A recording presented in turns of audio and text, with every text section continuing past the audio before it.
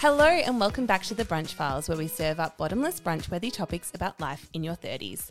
My name's Tegan, and as always, I'm joined by my wonderful co-host, Rachel. And on the menu today, we are talking all about the workplace. So we're going to discuss how it's changed post-pandemic and what younger generations, specifically millennials and Gen Zs, are wanting from their workplace both now and into the future. So we actually started talking about doing a podcast episode on corporate jargon and, you know, all the terms and the stuff that we encounter every day working in corporate workplaces. And then we sort of were talking about, obviously earlier this month, the Australian government passed new legislation protecting employees' rights to disconnect, and it just opened up this broader conversation about what do we want from our workplaces and how, as Tegan said, how have they changed. We thought we'll get stuck into a little bit deeper than just the jargon. Yeah, I think it's also a bit of a timely discussion as well because, you know, millennials now aren't, you know, we're not in our teens and early 20s, so a lot of millennials now are moving into middle management or even upper management in corporates and other workplaces. So I think we are sort of probably on this shift, and maybe that was accelerated a little bit by the pandemic, but I think we are going to start seeing their thoughts, views and perspectives on work and what they want to then put down onto more junior employees and that sort of thing change, particularly as Gen Zs and, Gen X's and what's next? Gen X's and baby boomers start to retire and, you know, or start to step back. And the impact that's going to have on the culture of, you know, the average workplace going forward.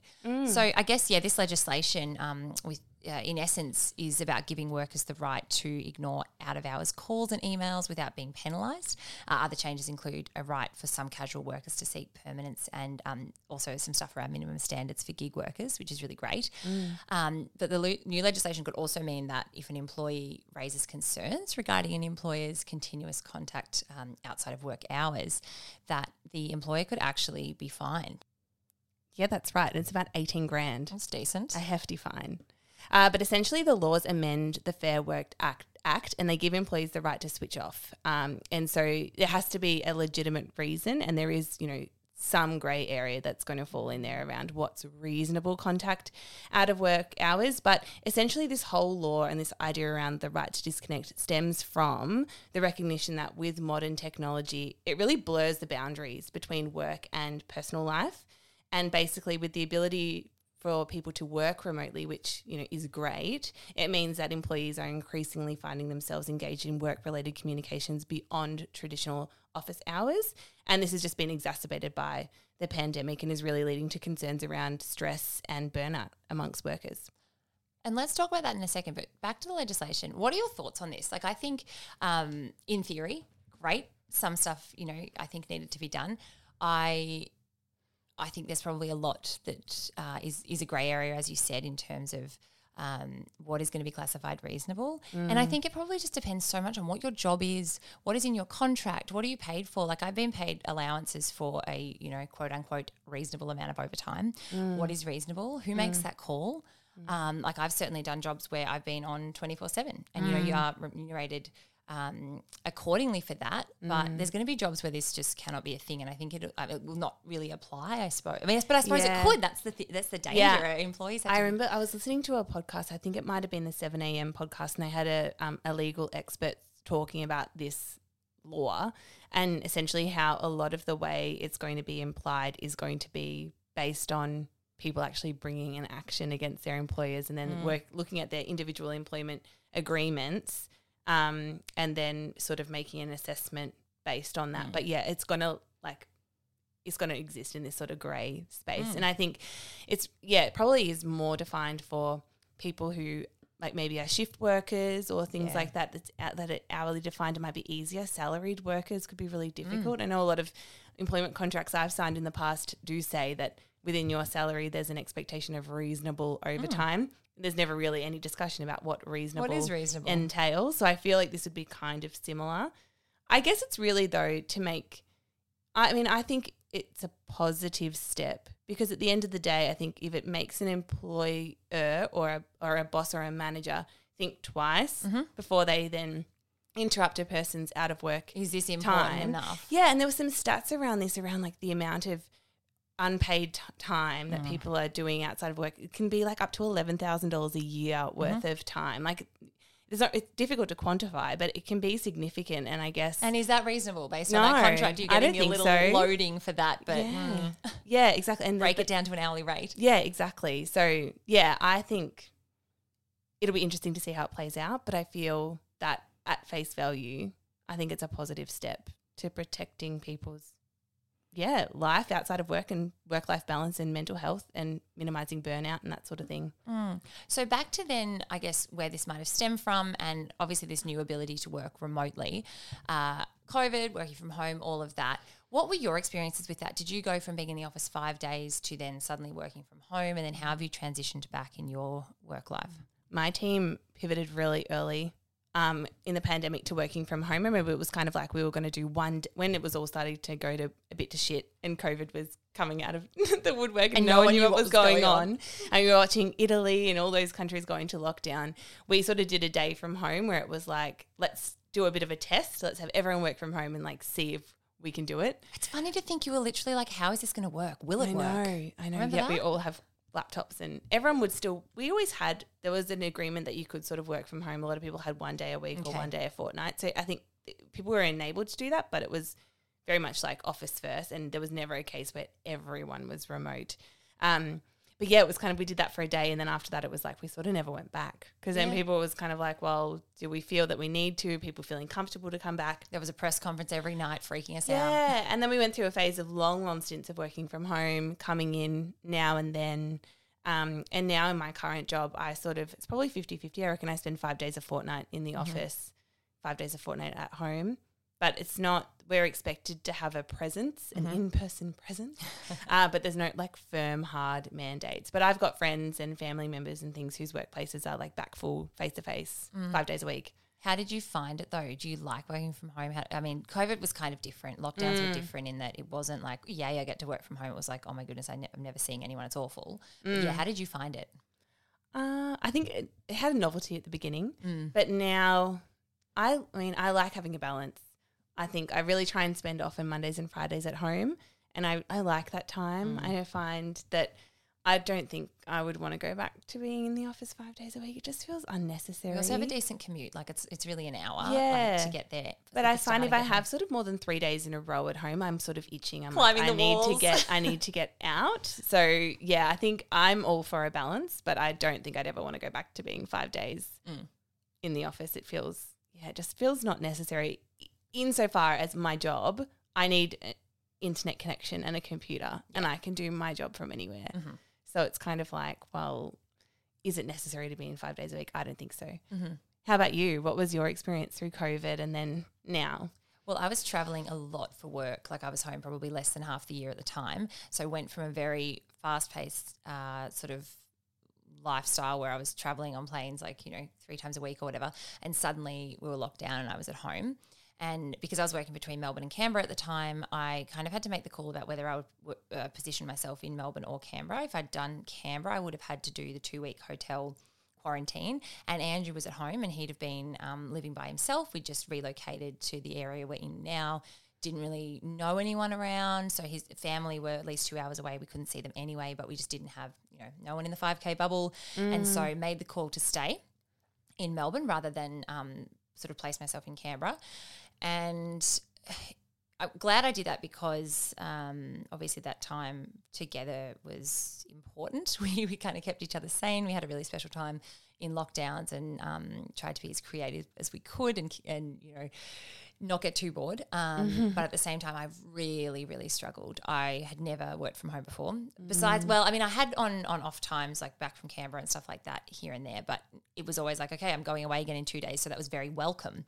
Whereas this was like, there's no end in sight. I'm sitting in a room by myself to the point that when lockdowns ended, I actually moved my office, swapped it with the spare room to be in a different room of the house because that whole room was just like tainted for me with this like lonely working from home existence, I guess. Then working a different job, and I probably had similar to you, like 5 days a fortnight. I'd go in 2 or 3 days a week.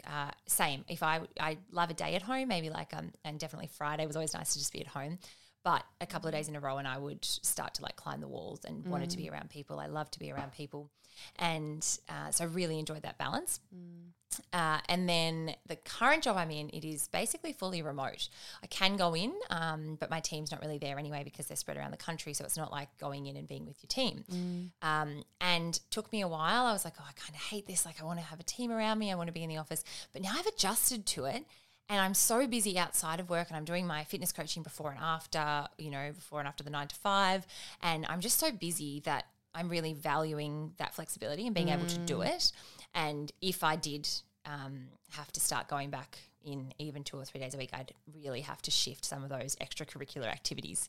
So I guess, I've had the full gamut of hating it, loving it, being somewhere in the middle. But in theory, if I was to just kind of summarize what I think about it, I think balance is good. I think there's something that you cannot be made up for from being by being in the office. So you don't have that kind of camaraderie, that discussion, ideas. And I just feel energized when I'm around people. I think I'm more productive. I'm more fired up about stuff when I have those days in the office. So I think overall I do like the idea of a balance where you've got some time at home, some time in the office. That was a very long-winded answer. Yeah.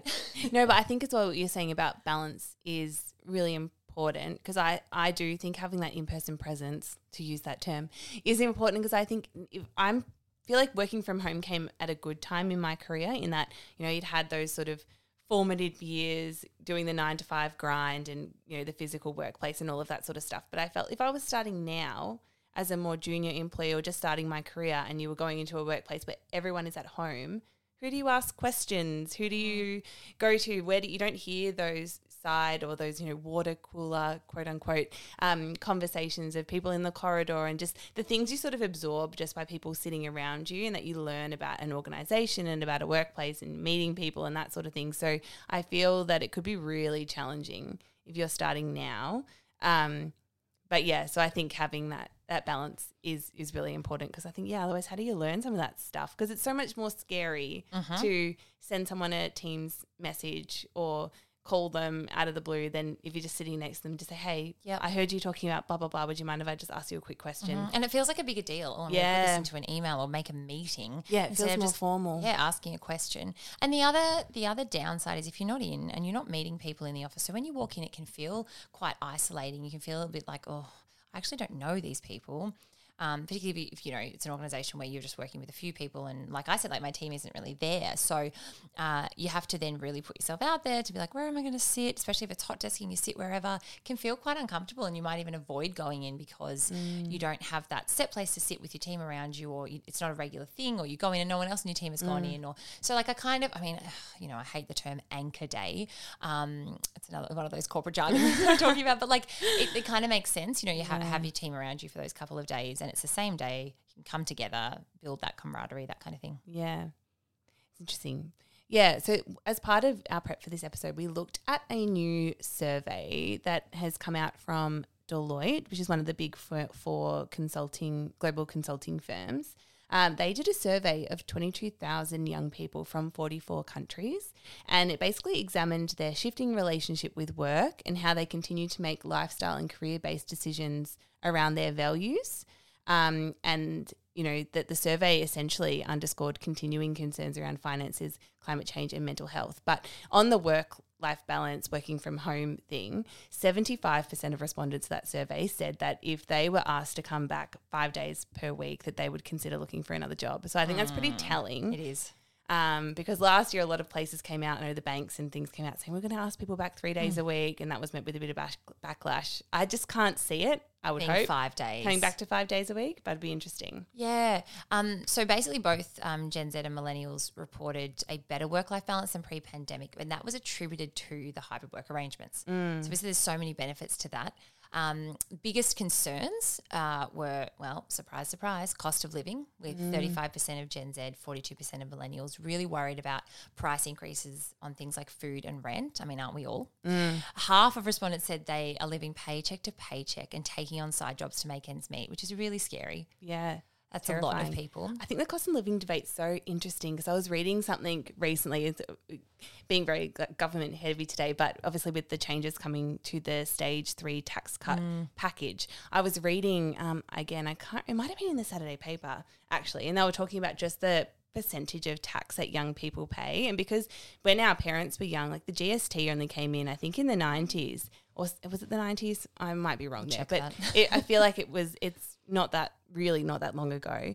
So a lot of people when they were younger, like around our age, they weren't paying a goods and services tax on 37% of tax. Yeah. Also about pay, our pay is taxed so highly. Yes, and because our tax and the tax brackets they don't increase with inflation, they're not indexed to. So basically bracket creep, every year you get paid a little bit more, but the tax bracket doesn't shift. So proportionally more and more workers move into higher tax brackets. So it was saying that basically, the percentage of tax that young people pay with the GST and the income tax can be up to like 50% of your income.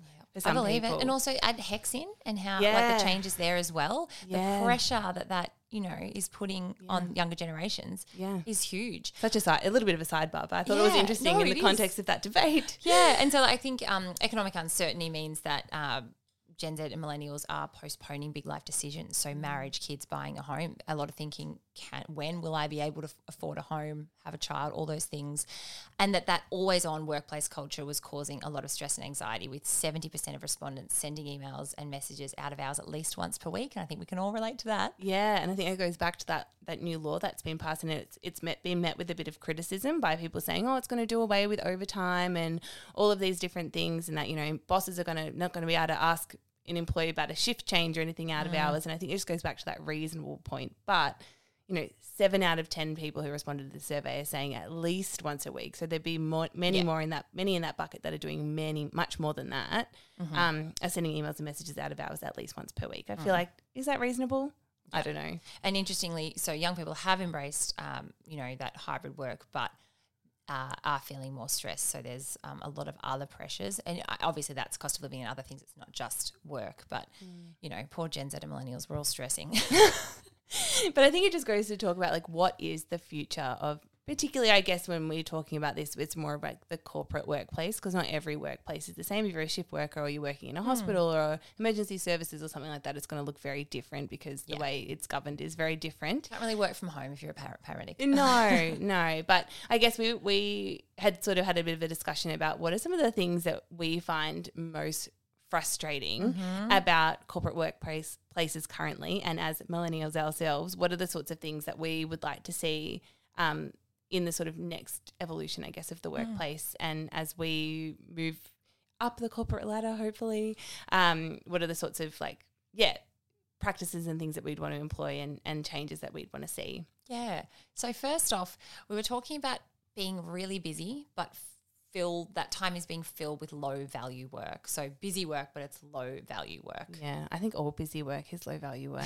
I feel like a lot of people spend majority of their days doing busy work. Like, what are some of the things you would give as an example? Well, how do you explain busy work to someone that maybe doesn't work in a corporate environment? I think probably things like just having a meeting for everything. Oh, yep. Like, just, I don't know, there's people who just literally will have a meeting they'll put in a 30-minute meeting to have a 5-minute chat, and it's kind of like, this could have just been an email, like, you don't need to, and then they're the sorts of people as well that then complain that all they do is go to meetings and have no time to do their work. I'm so busy, I was in meetings all day. It's like, how many of those did you put in that you really probably could have just picked up the phone or sent an email? Yes, I also think things that fall into that sort of bucket of things like, unnecessarily workshops and deep dives. So basically just like really long meetings to talk about a whole bunch of stuff, and the first 20 minutes inevitably gets wasted because it's one of those things that there's a certain principle, I can't remember what it's called, but there's a principle that basically says like a task will expand to take up the amount of time that you allow. I think that is so true. And you set a time frame on something, you could do it in 20 minutes. If you give yourself an hour, it'll take you an hour. Yes. Yeah, so I feel like those sorts of things are often just like big time wasters. It's like 2.5 hours out of people's day. Not everyone that's often in those meetings needs to be there or is actually going to be taking any actions from that meeting or work to actually be done. So you've just wasted 2 hours of their time. Yeah. And then the epitome of these sorts of things like team days and strategy days and offsites and things like that they can be really good, but often you kind of go and you have a big discussion about all of these different things and things you want to do, and then you get back to work the next day and it's like, oh, I'll put it in the drawer, dust it off next time around. Yeah, and you spend time with your giant sticky notes or your whiteboards and you're brainstorming and you're having breakouts and rooms and you're discussing things and you're coming up with your team values and your strategy. And that is, I mean, that there is a place for that, but it's how is that then used and day to day in your work to improve culture, to improve work outputs, all that kind of stuff. A lot of the time it's kind of like, let's tick that box on, it's on lip with service. Yep. Like, we did it. Yeah, that's it. We gave you free lunch. Oh my gosh, on that, Andrew had to do training for work recently and they were asked to pay $30 for their lunch for this training day, and everyone was kind of like, really? Like, this is workplace training? They dropped it to $15, so everyone was like, cool, okay. They got a tiny little scone and instant coffee. What? Is this work? Who has to pay for their own lunch for a workplace training? I was like, that's crazy. Ridiculous. Anyway, another thing that I think really bugs me is like having to log tickets for everything. Yeah, we did talk about that. We did. I know. That's a big ick for me. I know I've spoken about it before, but it's even things like claiming back workplace expenses and how cumbersome and tedious and difficult that process can be. It's like a barrier almost. They make it harder for you to do it. Like, sometimes even logging leave can be like these like workplace management type systems are just really complicated. And then if you're someone that manages someone and you have to go in there and log your own stuff, but then you also have to approve and their other stuff, like just the amount of unnecessary admin. Yes. And you know what? Every time I want to log into my one at work, it's locked for the payroll cycle. I don't know what it is, but like it shuts down for like 4 days before payday, and like you can't log in, look at your leave, look at anything, and it's just so annoying. So that like is just ridiculous. But even like logging tickets for something when I don't know, can you send an email? Can you pick up the phone to IT? Just be like, can you fix this problem? No, let's log a ticket. Let's spend 10 minutes doing that. I get that they need workflow tools and that it probably makes our health life and easier. safety and things like that. Yeah, but like some things, it's like, really, must we? Yeah, I also think just process for process sake is so frustrating. So like some workplaces, like governance and procedure is just such a big deal, and they have, you know, a 10-page quick reference guide for how to do everything. And can you imagine the time it took someone to even put those guides together? That's busy work.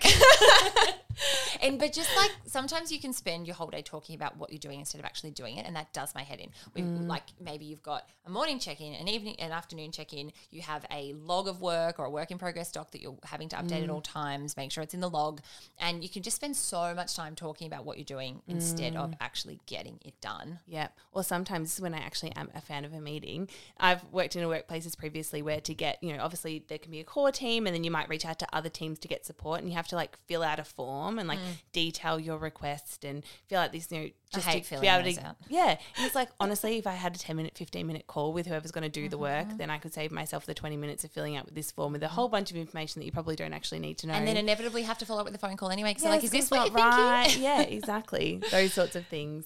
The other thing I think that falls into this sort of busy work category, and it can be really cumbersome, especially when you're starting, is just like ridiculous amounts of compliance training. Yes. And it's not meaningful. I know there are some modules that are really important. Like we did a child safeguarding one that was actually really interesting content. It's obviously incredibly important one I think everyone should do. But then there's some stuff around like, not opening a scam email. And some of the content is so ridiculous. And you're clicking through, you're not reading, like tick, tick, tick, tick, tick.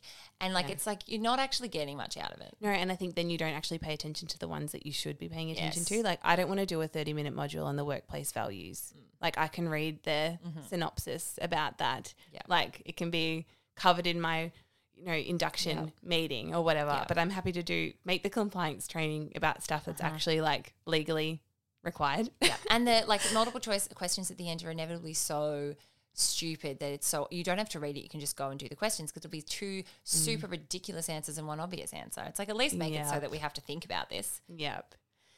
The next sort of bucket of things that we spoke about that are really frustrating about a corporate workplace is always being told that mental health and wellbeing is important, but when it comes down to it, it's just not.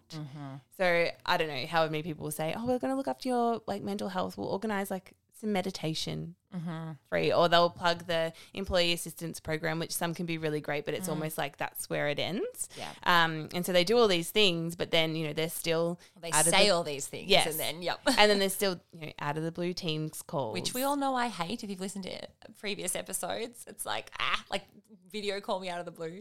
Yeah. Or things like a phone call sometimes is okay, but it's like, you know, unnecessary like pressure or like, you know, unnecessary fake senses of urgency, like things that really don't really matter. Yeah. But you're being told it has to be done by, you know, 4 o'clock or whatever. And again, I think it's those things like multiple or too many team meeting check-ins. It's like, do you trust us or not? If we're gonna have one, you know, we're gonna do twice a day, top and tail of the day. We're gonna have an extra, you know, full team meeting each week. Like, and working from home, I get that those touch points can be really important and really good, but I think it can be like, let's look at the timing with which we're doing this. Is it a check-in, or is it like, oops, are we all still logged on at 4:30 on a Friday? You know, like I just think like it's just, it can be really a difficult line to walk, I'm sure, as a manager, but you can say a lot through little things like that. Yeah. Or I think it's when you do it, but you don't give any like recognition or an opportunity for the employee to say, oh no, that does, like they don't, you Doesn't don't create, suit me? Yeah, you never don't a create, discussion. there's no discussion. Or, you know, if you're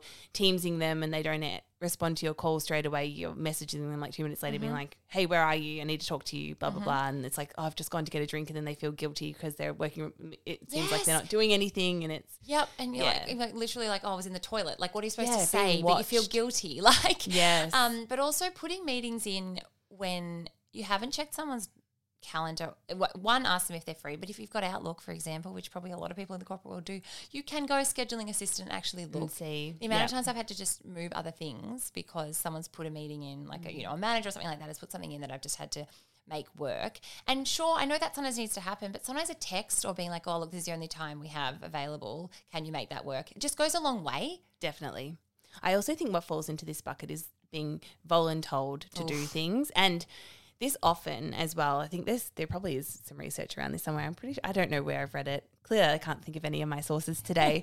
But this often disproportionately falls to women. Like, it's women to organise the team lunch, or women Bring to the organise birthday the cake. Christmas party, or the, you know, you're doing one of those off-sites and, you know, it's on a small group of people to organise like the morning tea break activity or the guest speaker or the whatever. And it's kind of like you're being told to do it. It's in addition, you know, there's no consideration to what other things you might have on your plate at that time, or whether that's achievable or not, or those sorts of things. Yeah. And again, it's sort of that maybe pressure to put your hand up to do stuff where it's left, like it's put out there, it's hanging in the air, like we really need someone to do this. And, you know, as a people pleaser, I'll inevitably be like, yeah, sure, regardless of what's on my plate. But it's like, no, like you don't always need to do Do you that. find as well you want to throw it out there because everyone else is sitting in silence, and silence is really uncomfortable? And I hate sitting in silence. I'm like, oh, how long is this going to sit? I'm getting better at it. Sometimes I'm like, just try and enjoy that silence. Well, see I what think happens. learning to embrace silence is definitely a skill, something I'm trying to employ a little I bit. need to work on that. Yes, yes. What else is frustrating about a workplace? Oh, our other bucket was around talking the talk but not walking the walk. And I guess that it probably, you know, it relates to that mental health piece as well, how we talk, you know, they talk about it's so important, your mental health is so important to us, but then it doesn't fall into action. So that can be things also like unnecessary hierarchy and gatekeeping of information, which can be really awful. And you feel like, oh, well, clearly I'm not, or they don't trust me enough to bring me in on this conversation, but they'll talk about how important it is and we've got all this stuff in the works. And it's also stuff like that, you know, oh, I was on the phone, you know, to the CEO last night really late, or I worked half the weekend, or just that sort of information dropping. And it's almost like, are you saying this to make me feel bad that I didn't do it? Or should I also be doing that? And it can just make you feel a little bit, I don't know, just not. Unempowered? Yes, that's the one. That's the one, unempowered. Yeah, I think the hierarchy thing's a really like big one in this, because I think a lot of organisations and workplaces talk about, oh, you know, people are empowered, they can do things, like not everything has to be, you know, rolled up or run up the flagpole or whatever, and it's, you know, people are meant to be empowered to make decisions and, you know, reducing that busy work and that governance. But then, you know, everything has to be reviewed by your manager and their manager and their manager's manager and signed off. And you're not actually all of these empowered to do it. It's that talking the talk, not walking the walk. 100%. Yes. I've experienced that a fair bit, and it's like, and you know, you muster up the courage to bring something up and say, oh, I think something needs to happen about this. It wasn't quite. And it's put back on you. Yeah, but, you know, you could be doing that. Or it's not always up to us as your managers to do this. It's like, actually, in this case, it is. Sometimes it is, and it does come from the top. Like, And, of course, there's a place for standing up and, you know, putting your own hand up and speaking up and doing what you can, and we all should be. But sometimes it's like, actually, that's a bit gaslighty. Yeah. I think the other thing, we didn't even have this on the list, but the other thing I think that falls in this, if you're in a workplace that they just pay lip service to like diversity and inclusion. So it's like, oh, we really want to, you know, support women to move into leadership roles, but they have an all male executive team. Or, you know, we really want to support like Indigenous people in employment, but they have no managers that are First Nations people, or, you know, including people in a disability, but you see no people with a disability in the workplace. So I think all of those sorts of things fall into this bucket as well. It just becomes really toxic. Yeah, that's it. Yeah, I think also jargon falls in this as well, because I think that comes down to that piece of like, you know, creating a culture where everyone's accepted and everyone's included, and then you're met with managers who use things like, you know, let's not boil the ocean or so many things. Like actually where our conversation started was like, oh gosh, corporate jargon, leverage. Oh, leverage, low hanging fruit. Let's circle back or revert. I quite like revert, but still like I don't have the bandwidth for that. Yes, how's your bandwidth? Actually, but it's nice to be asked how your bandwidth is before someone chucks work on you. But Yeah. let's take this offline. Code for like, I don't have the answer right now, or like not okay to raise in this environment. We'll talk later. That used to be a big pet peeve of one of my old managers. He'd be like, we're in a, you know, an in-person meeting, and someone will go, oh, let's take this offline. And he'll be like, we are offline. We're not online. Let's yes, I love the one. Run it up the flagpole. Yeah, I think I said that before, Oh, but sorry. that was in jest. That was in jest. I think there's probably a place for all these. We're taking the mickey out of them, but I've certainly used a lot of them. But it's just like when, you know, it's just the kind of people drop it in a meeting to like, I don't know. Yeah, it was actually when I did a little bit of research into this, I found a journal article talking about it, and it actually showed that they're more likely to be used by basically like low-level employees, and it's sort of a compensatory mechanism to make up for what they perceive as a lack of status. Mm-hmm. So We're gonna I think find that's why a you probably see it single in source like, yeah. It's where you kind of find them in probably like a lot of middle managers and things using this terminology. Yeah. What about So acronyms interesting. like COB? Oh, BAU. Yep. EOD. Or when people try to turn acronyms into, what is it when that you can actually call it a word? Oh, so like when you've say got SMEs for subject matter experts, and they call them SMEs. Let's get our ducks in a row. Let's break down the silos. Let's Put get those boots on the ground. If you ever want your good fill of corporate jargon in a very like lighthearted setting, Utopia on ABC. Love. Classic. It's just too real, and that's what makes it so funny. But it's also like really upsetting because you're like, this is actually how it works. Yeah. I think the other thing when it comes to talking the talk and not walking the walk, sorry, I cannot talk today, is around, work-life balance. So things like, oh, we want you to have a work-life balance, but we're going to bring you back in 5 days per week, and you have to be here 9 to 5 and all of that sort of stuff, as opposed to you can't, if you go out for a meeting, you have to, so if you go out for an appointment, you have to make up that time back later and that sort of thing. That's it. Instead of just that little bit of trust, it's like we know you are doing your job, you're getting the work done. So if you're at home, I'm not going to check on you 5 times because I know that you work hard. And if you have to go out for an appointment, go for it. Like I'd like to hope that I'll be that kind of manager one day. Like I know, you know, it's stressful and you have people you're reporting to and you have to be accountable for your team, but an empowered team is going to be a productive team, is going to be a happy team that's going to stay and, you know, and be a strong team. Yeah. I think it's also this shift away from, you know, the 8-hour day. I can't remember if I've said this on the podcast before, maybe, was sort of invented around the whole idea of like billable hours. So it used to be, you know, 9 to 5. I think it was lawyers that created it or kind of the precedent for it back when it was introduced in like the 50s or whenever it was. And was the idea that you would, bill those hours from 9 to 5 and that you would work the defined hours, whereas now we're sort of moving into a new sort of phase of work when you're less being paid for the hours you work and more so being paid for the work that you do. And I think more progressive workplaces are definitely taking that view. It's kind of like, you know, I've very fortunate to have a manager and have managers in the past who are sort of like, you know, as long as you're largely, you know, doing your 9 till 5 and the work is getting done by the time it needs to get done by and you're in meetings when you need to be there, they don't really mind if you duck out for an appointment here or there or whatever, because they know that, okay, well, if you start at 10 one morning because you went to the dentist, but there's a deadline by 5, you'll still do what you need to do to get it done. And know that there's going to be a few nights where you are working till 6, 7, 8 o'clock, like, you know, when you're on deadline, when things are happening. Yeah. And then that kind of ebbs and flows. I think we've touched on a lot of this, like in our Toxic Workplace episode.